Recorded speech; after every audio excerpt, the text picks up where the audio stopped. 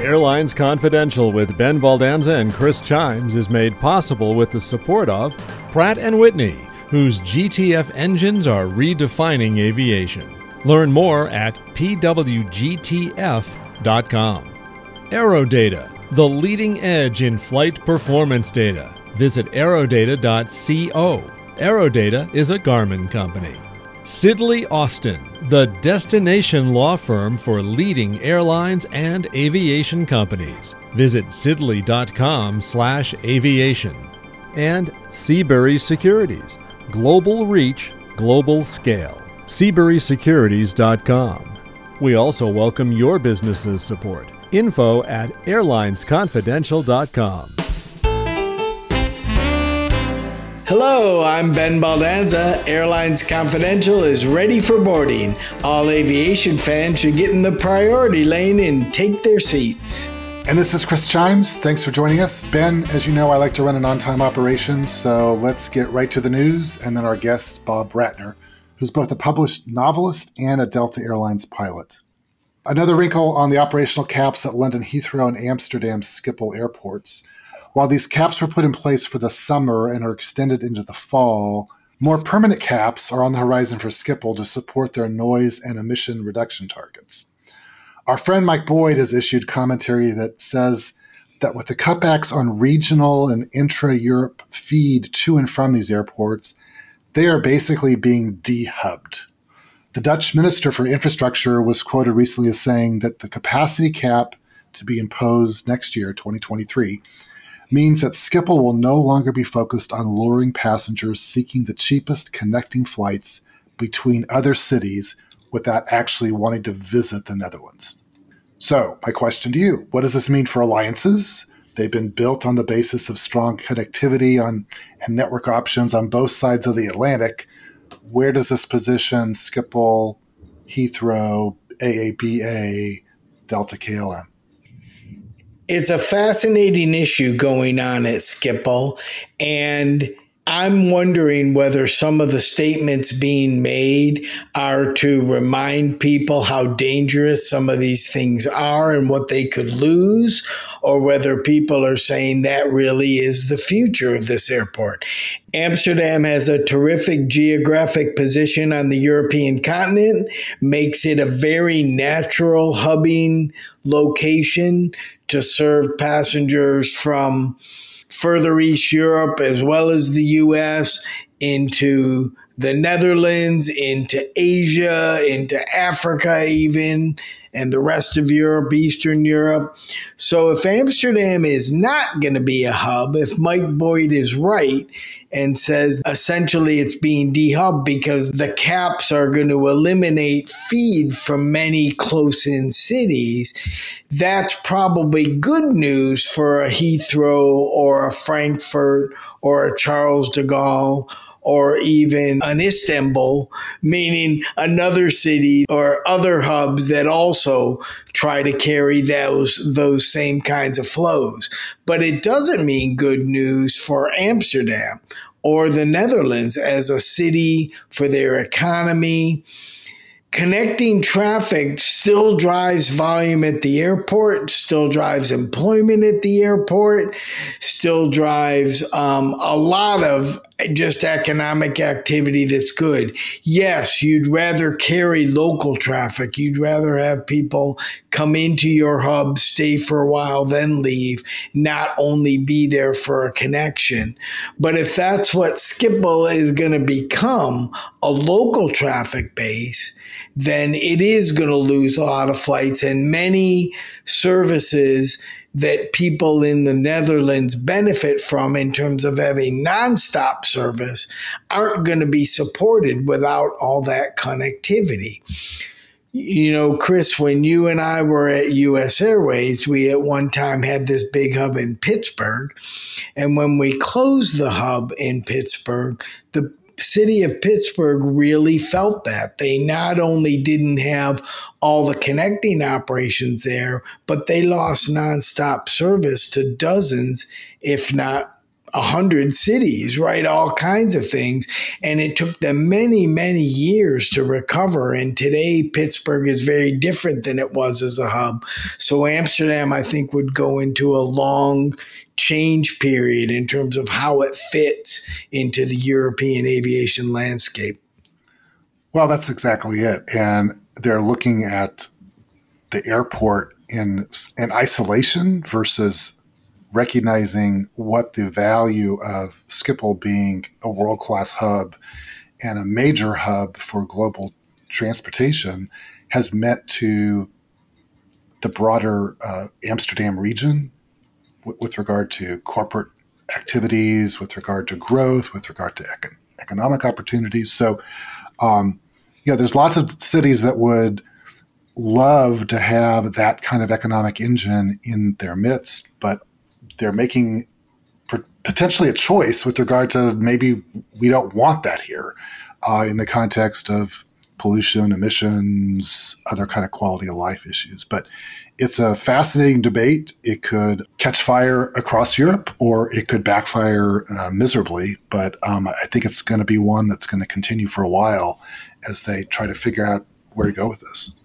It'll be a great one to watch for sure. Well, Chris, here's one for you, and it's in my neighborhood of Northern Virginia. Seems like a group of residents who moved into a new retirement community on the flight path for Dulles Airport in 2020 and 2021 don't like the aircraft noise.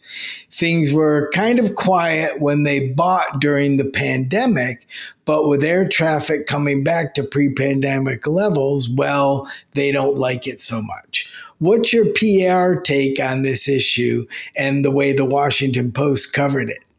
I saw that Washington Post story. I got the app and I read it every day, even though it's been 7 or 8 years since I lived in Washington. But I was somewhat mystified why the Washington Post gave this neighborhood group even any oxygen on this. Just because people complain doesn't mean it's worthy of news coverage.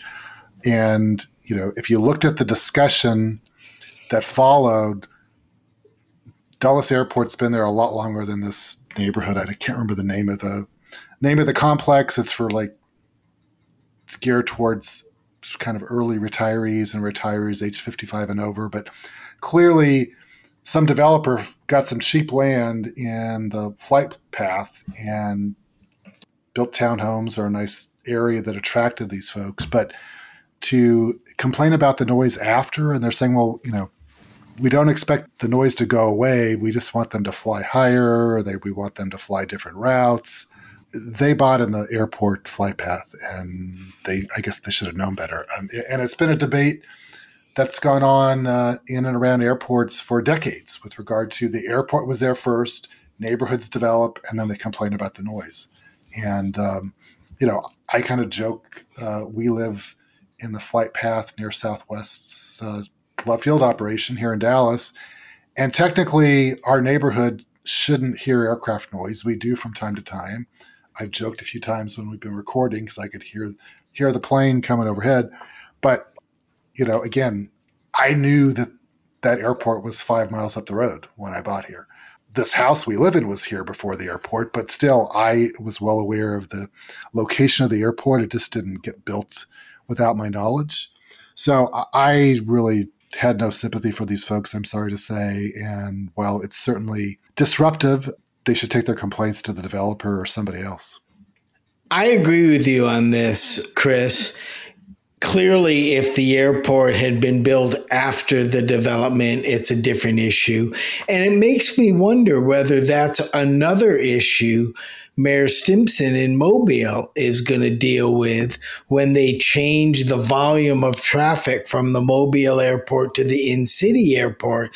They may see all the positives they're hoping for in terms of economy and not leaking traffic and such, but there's going to be people who live near that airport, which has been there a long time, but hasn't had the level of activity that Mayor Stimson wants to bring there. And I wonder if that's going to become an issue they're going to have to deal with too. Good point. Well, Seabury Securities is a Seabury Capital Group company, and it's the specialty finance and investment banking firm that boasts a 25-year track record of advising aviation clients around the world.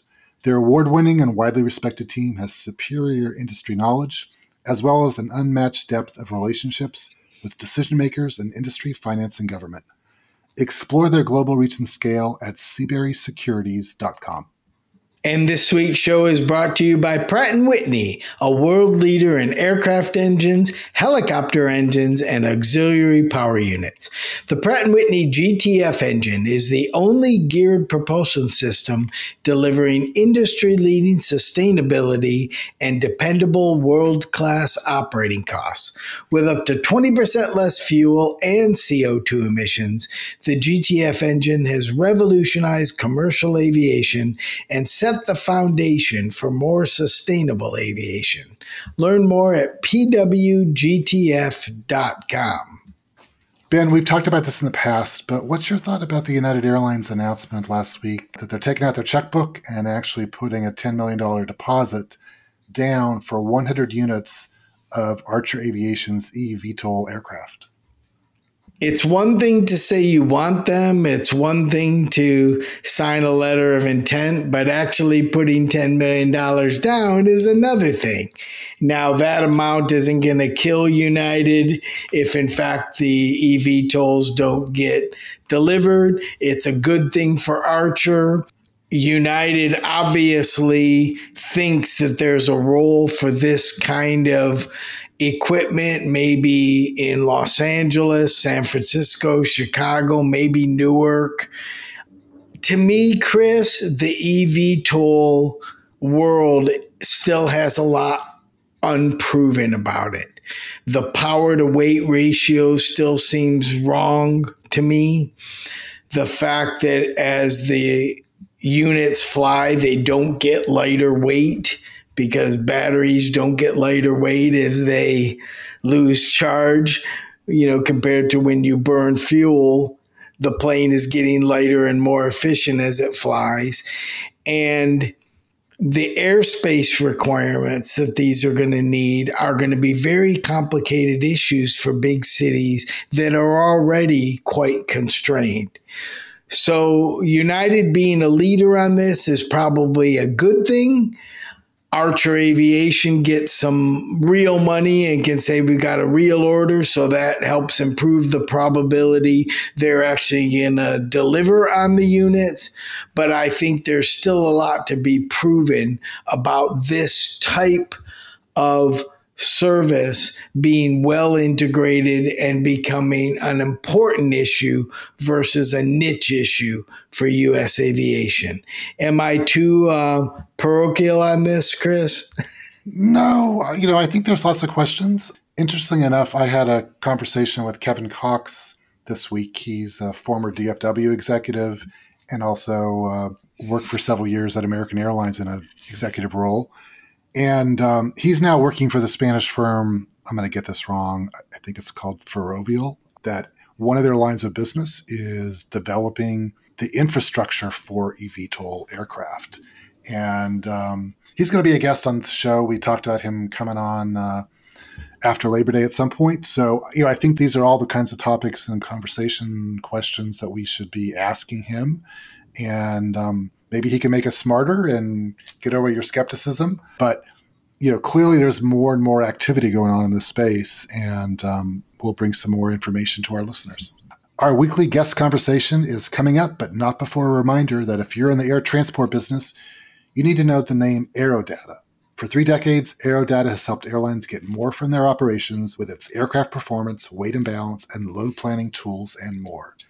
Visit aerodata.co to learn more and see how the AeroData team can make a difference for your air carrier operations. This portion of Airlines Confidential is sponsored in part by Sidley Austin. From the ramp to the boardroom, the destination law firm for leading airlines and aviation companies transforming the skies. Welcome back to Airlines Confidential. We're very excited to have with us today Captain Bob Branter, who flies for Delta Airlines, and he's written a very exciting book called Sky Heist. Captain Bob, welcome to the show, and like all of our guests, tell us about your aviation background and what you do today. Well, thanks a lot, Ben and Chris, for having me on. I'm really excited to be here. As you said, my name is Bob Brantner, and I'm currently a commercial pilot and an author. I started very early in aviation. Aviation is in my blood, as my mother was a stewardess back in the 1960s, and she finished off her aviation career back in 2000 as a flight attendant for United Airlines. Had a great impact on my life. I started flying airplanes, took my first flight lesson when I was in high school, and that led me to attend college at Embry-Riddle Aeronautical University in Prescott, Arizona. After I graduated from there, it was in 1991, a terrible time to be getting out and into the industry, but I was very fortunate. I was able to get a job flying airplanes in Alaska as a bush pilot up there. And I was flying for Mark Air for 4 years until they went bankrupt in late 95. And in 96, I got hired with TWA. I was with TWA for about 4 years. And in 2000, I left them to go to Delta Airlines. And I've been with them ever since. And today I'm flying as a captain in the A220 and a line check airman there as well. It is a great professional honor to be with that terrific company. And all the while, I've always spent my time on layovers or commuting or what have you, just writing. And I've penned a few manuscripts, and I've started putting them out there. And I've been getting some great reaction. And as you said, Ben, you've read it. You said you enjoyed it and invited me on. So it really is just a thrill to be here and talk about all of this. Well, Bob, your book, Sky Heist, is the book that Ben has read and enjoyed and contacted you about. And it's based on a hijacking of a 1960s TWA aircraft. What made you choose that time frame for an airline drama? Well, the 1960s was the golden age of aviation, and it's the age that my mother was in, and I experienced that vicariously through her. There have been a number of movies about that era, and probably one of the most famous is Catch Me If You Can.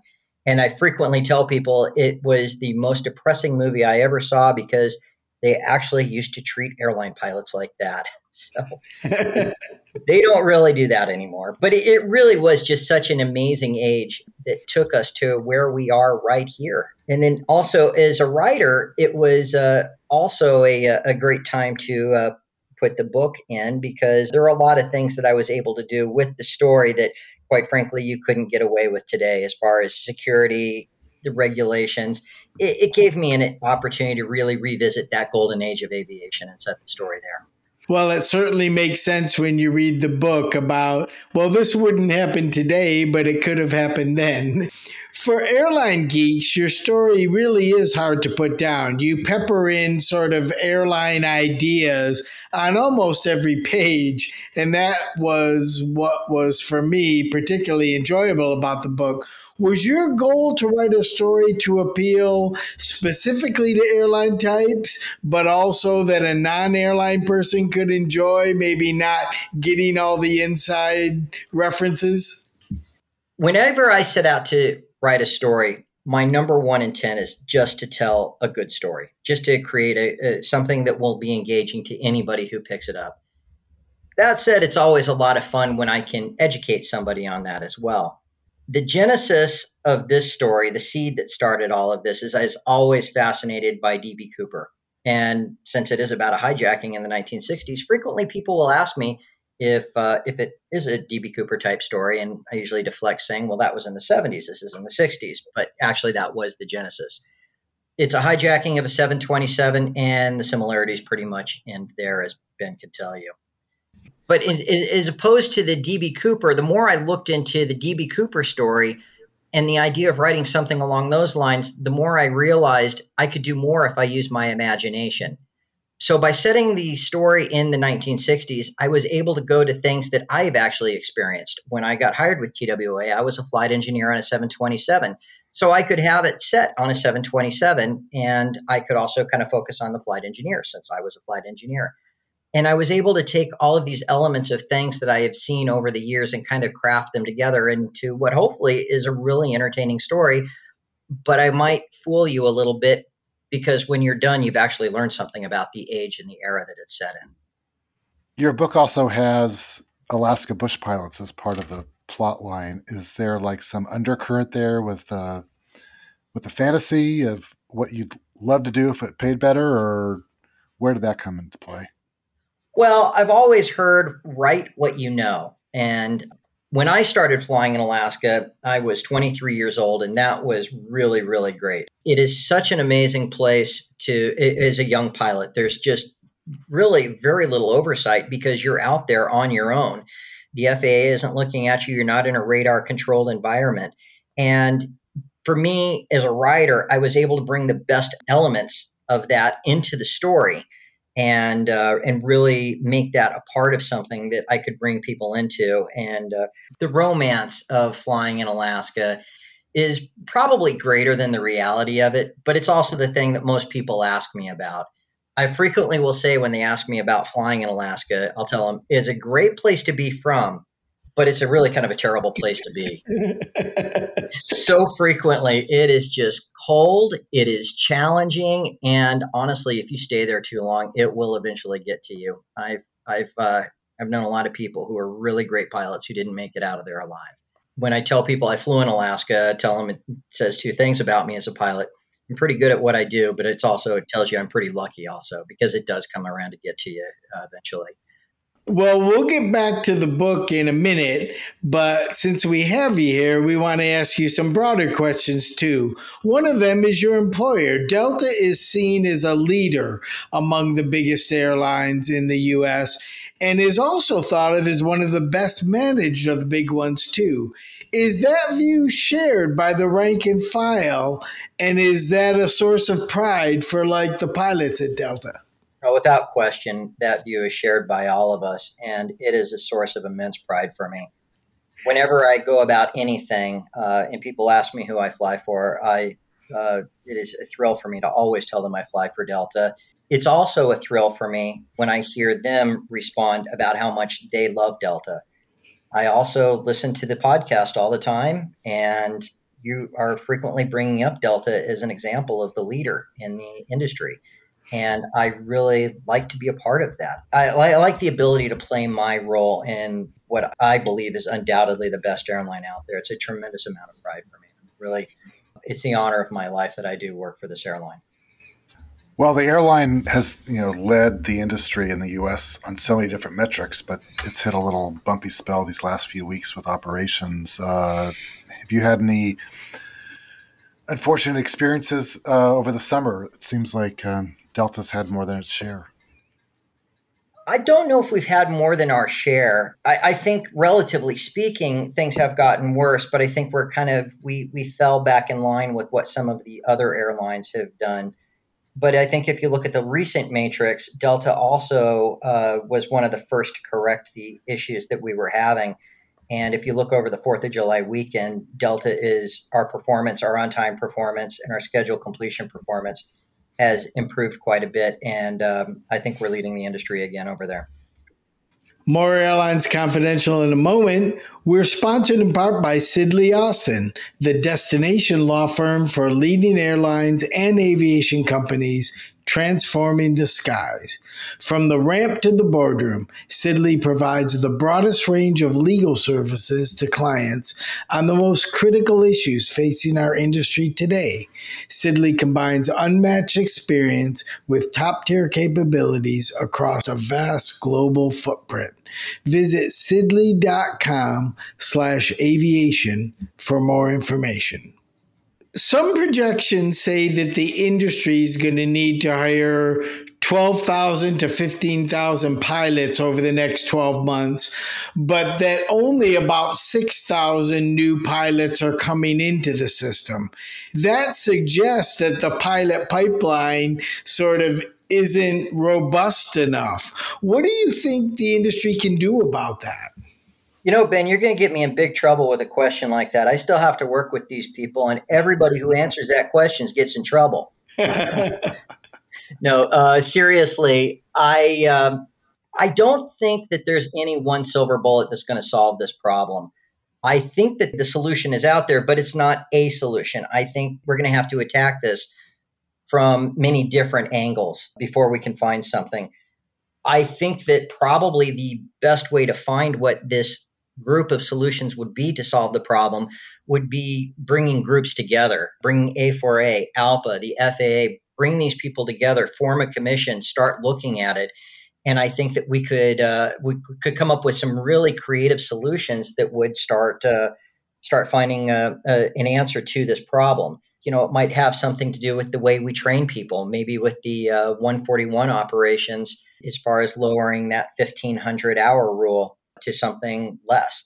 Maybe you're training pilots, you have a second class of pilots, like not quite check airmen, but captains that are more experienced who could fly with a pilot who, say, had 800 hours of time if they're flying with this pilot. These are challenges that the airline will be very aware of. And it's something they won't want to spend the money on, but it also might be an answer that is worth the investment on it. I do believe there's an answer out there, but I think that it's going to take a lot of people coming together to figuring out what that answer is, and also the will of the airlines to implement that solution.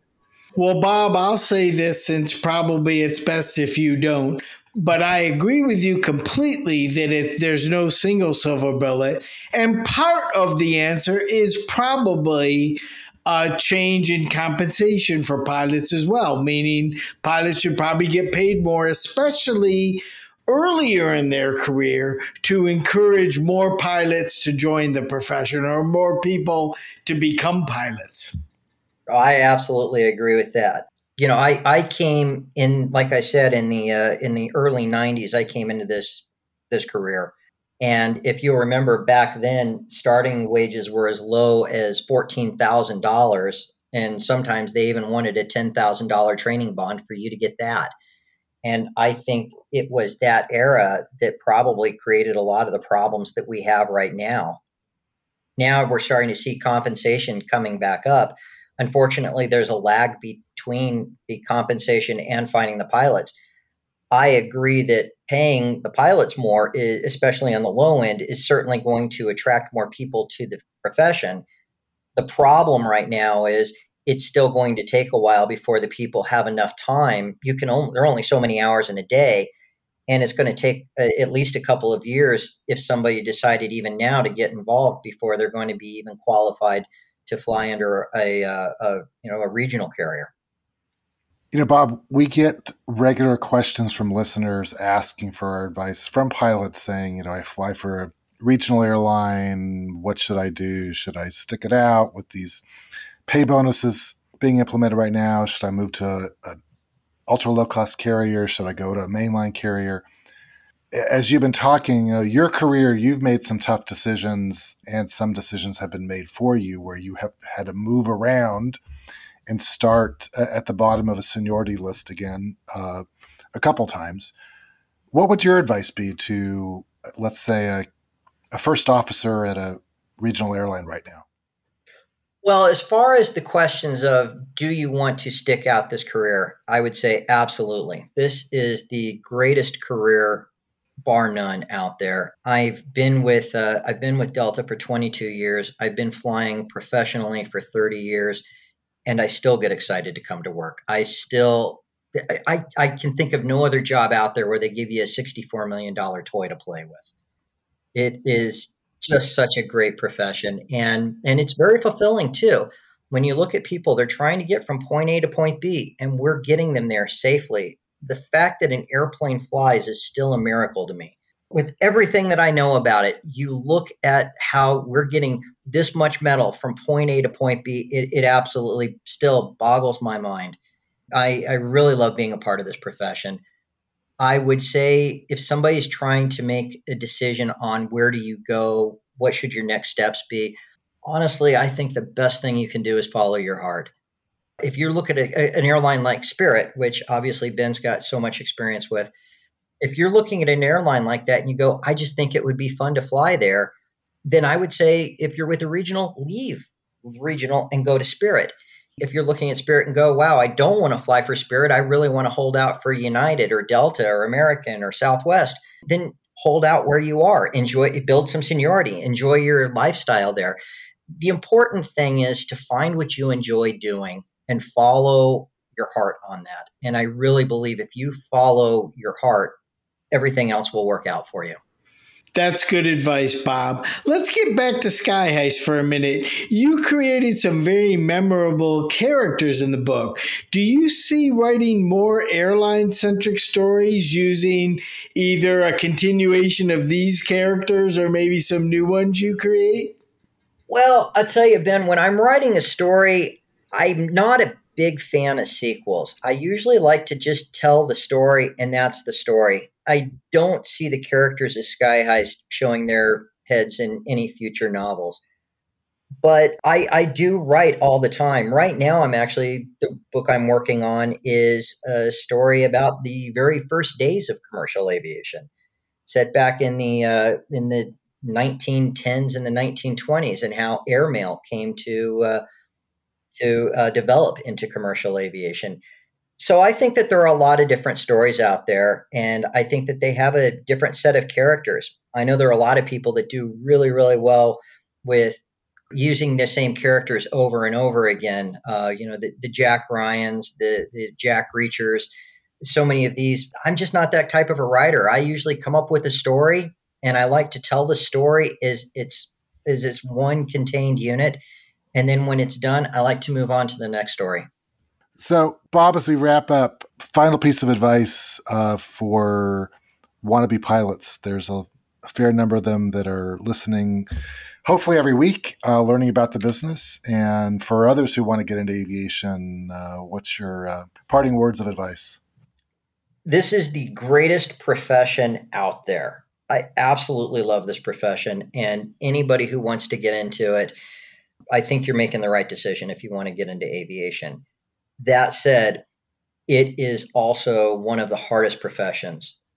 There will come times where you get discouraged, and you've got to fight through that. You are going to run into people who tell you you cannot make it, you will never make it, and you've got to not listen to them. And the hardest part is going to be when that person telling you you will not make it is going to be yourself. I cannot imagine that there's a pilot out there at some point who hasn't looked at what the road that they're traveling and said, I just can't do this anymore.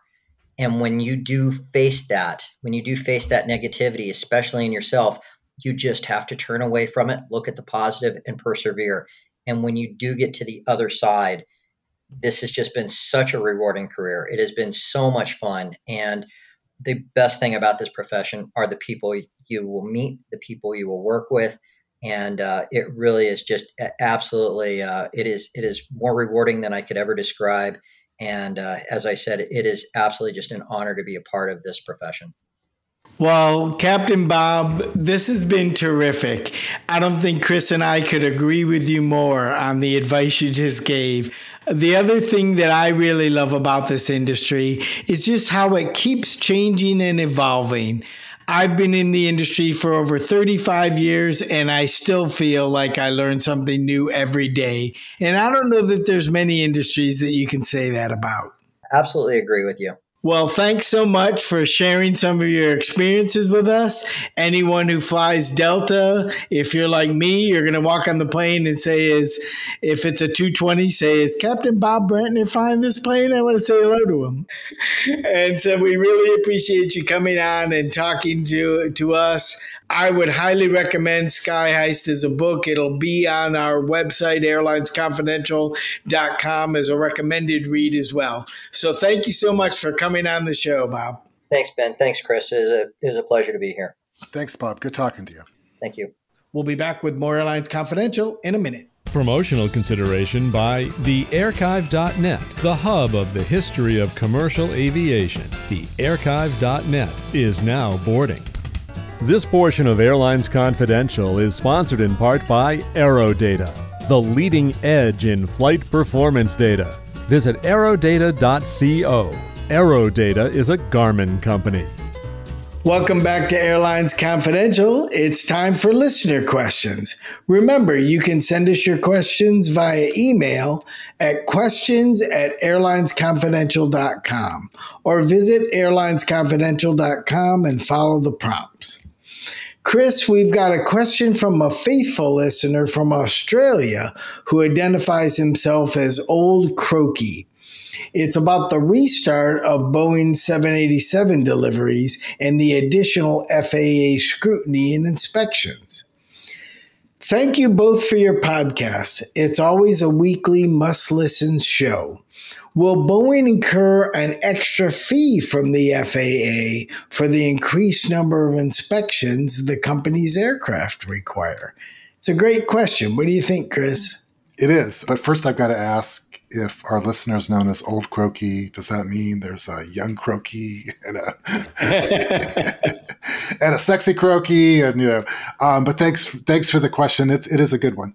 I don't have what I would call a definitive answer. So if someone wants to jump in and follow up and correct me, please do so.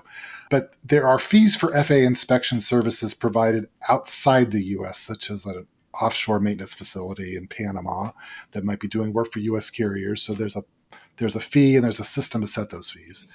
But for inspections by FAA on U.S. soil, there is no fee structure. I personally would be very surprised if there was some kind of payment for services relationship here. But let's not forget Boeing has paid multi-million-dollar fines related to both the Dreamliner and the 737 MAX deficiencies. I tallied up over $17 million over the last 5 or 6 years, but it could be more. So in an indirect way, Boeing is paying for the FAA's extra costs, but not in some pay-for-performance kind of way, which I think Boeing and the FAA would want to avoid getting themselves into after a very public discussion over the cozy relationship that previously existed. So I'm going to say the answer is no, and I dare someone to correct me. Ben, what do you think? I'm not going to correct you because I think you got that one right, Chris. But thanks, Old Croaky, for a great thought. Ben, we've got a question for you. It's a food question, and I take you as a foodie, so you take this question. It's from Linda in Phoenix. Chris and Ben, love the podcast, and I listen regularly. What is with America not bringing back food for purchase in coach? I'm a million miler, an executive platinum, and yes, many times I do receive complimentary upgrades to first class, so I'm able to have food there. But as far as I know or I've read, most of the airlines have continued food for purchase in coach or brought it back. I fly frequently from Phoenix to Philly, and that can be 4.5 hours at times. That's a long time with no food. I agree that's a long time with no food. This is actually a complicated question, Linda. You know, when the pandemic hit and airlines had to be in triage mode, basically, with not a lot of demand and such, they looked at ways they could lower costs. And the pandemic was an excuse that many airlines used as to why they stopped doing things that they were doing before the pandemic, whether it was adding a charge for something they didn't used to charge for or a certain service that they used to give that they weren't giving. One of those was, for a while, no one was serving food on a for purchase or free basis. But then it slowly started to come back. And you're right, most other airlines are now either offering food in coach or selling food in coach. And they believe that's part of their product. Many of them measure the incremental profitability of that and know that they could make money doing that way. Why American hasn't done this yet is really surprising to me, actually. I don't know whether American lost money selling food in coach, and so they said, well, we took it away for a while, we're just never going to bring it back, or whether there's a struggle in the airline of maybe only flights over a certain amount of hours should get food. Maybe it's an issue with their flight attendant union about what they'll do and not do. So I think that the answer to your question is not really certain what's going to happen here. I don't think American would want to be in the business of flying you 4.5 hours and not having something to at least sell you to eat in the coach cabin. And so I'd be surprised if they don't find a solution to this problem, at least for longer flights. Maybe they'll continue in perpetuity not offering a coach food product even on a for sale basis on shorter flights. But when you get to transcon or close to transcon flights, I'd expect this to come back pretty soon. Don't you, Chris? Yeah, I would think so. It's an open invitation to someone from American who's listening, or from Gate Gourmet or one of the catering services. What's going on here? I find it somewhat ironic after decades of jokes about airline food. Now people are clamoring to get it back. So that's a good thing. It's an indication that the quality's been improved. But it's a good question that we don't have an answer to. But by putting it out there, hopefully someone will help us get it answered. And then one more quick one. I'm going to ask myself this question. It's from Tom in Dallas, and you'll see why we're going to handle it this way. Hey, Ben and Chris. Enjoyed last week's show, and the Air France KLM news was fascinating.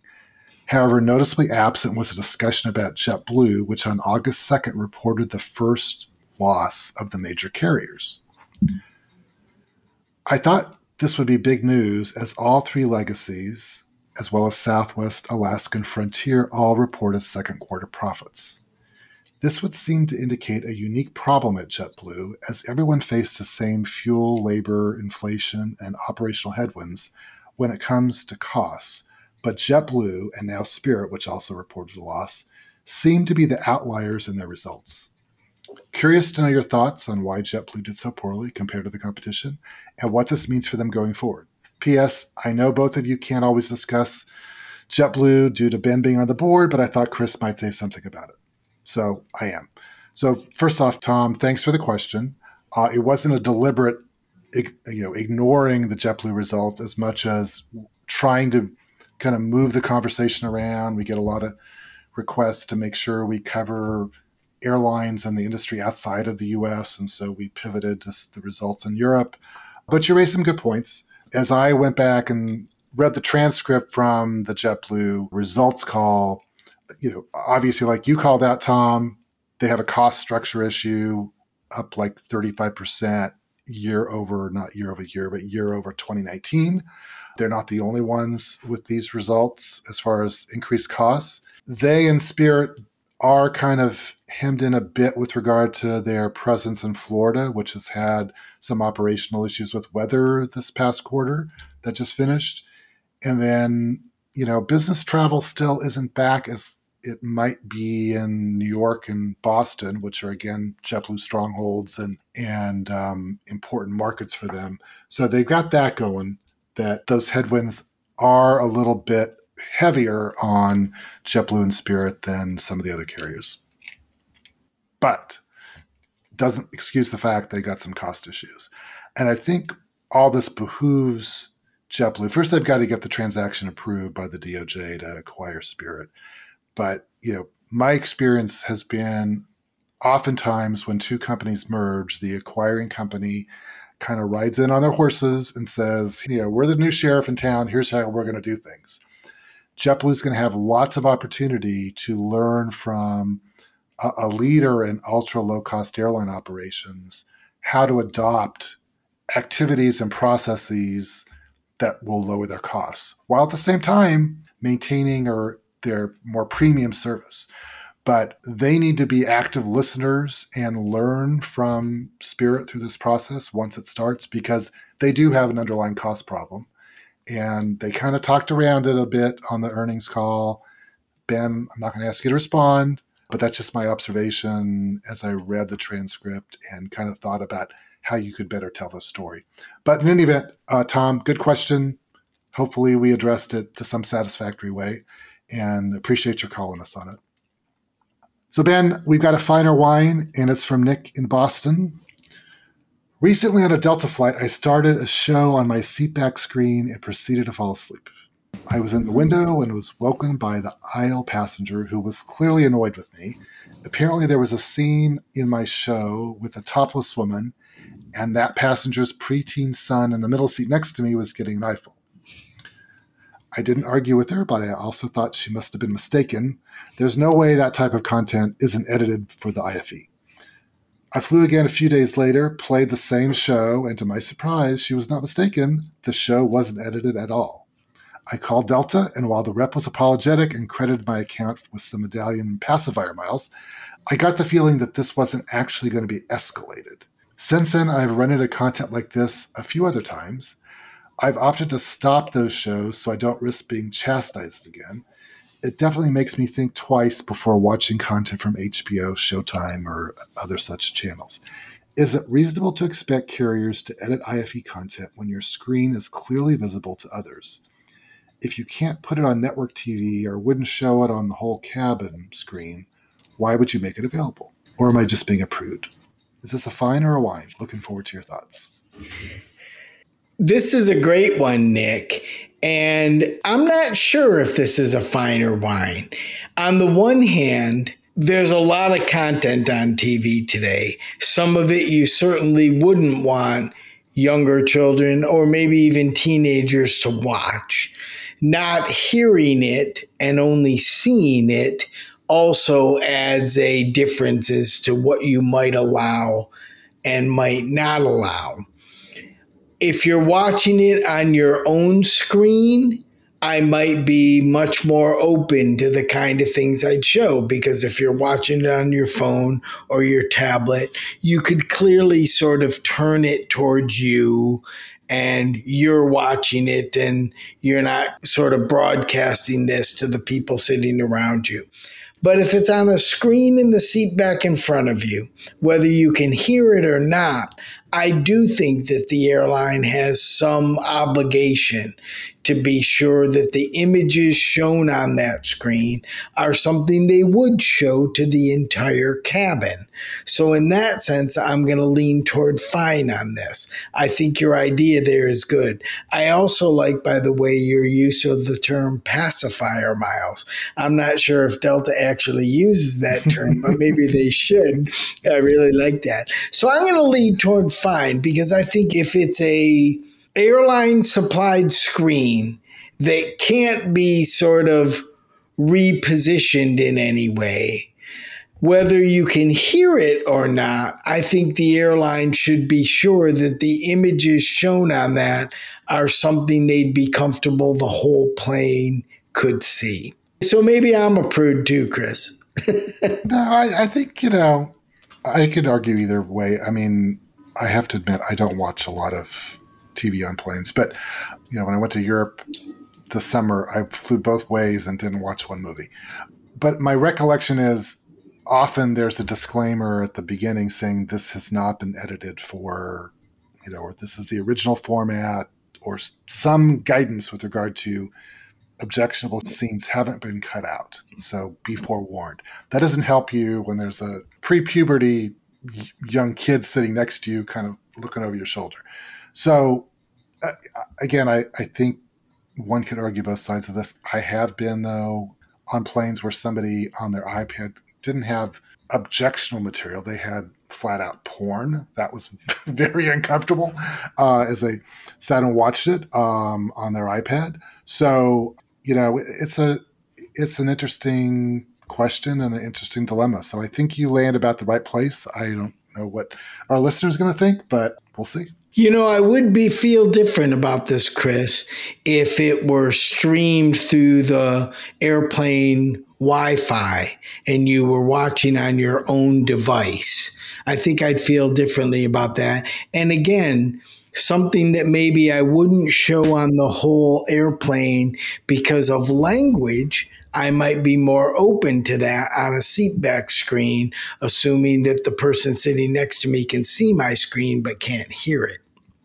Yeah, I agree with everything you said. So as we wrap up, time for shout-outs. I want to give my shout-out to Dominican Republic-based ultra-low-cost carrier Aerojet, who put their first flights up for sale on August 9th, ahead of a launch of September 15th. We've talked about them previously, about their announcement to get started. Now it's becoming a reality. We'll be watching their launch and wishing them well. Absolutely. And it'll be nice to follow them as they go.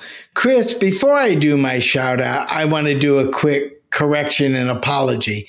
Last week, my shout out was to Akasa Air, a new airline starting in India, but I think I called them Akaska, not Akasa. And so I apologize about that. Won't be the last airline name I get wrong. We all know how all of us struggled with the name Avalo for a long time, right? And Avalo is my shout out for this week. The new airline carried their 1 millionth passenger, and for that, Andrew Levy, their founder, CEO, and friend of the show too, gave everyone on the plane a free ticket for another Avalo flight. I thought that was a great thing to do, really sort of keeps the spirit up. It's hard for new airlines to get traction, to get motivation. So celebrating these kinds of targets is a really great thing. And when you can give your customers benefit of that, that's even better. So good job, Avalo.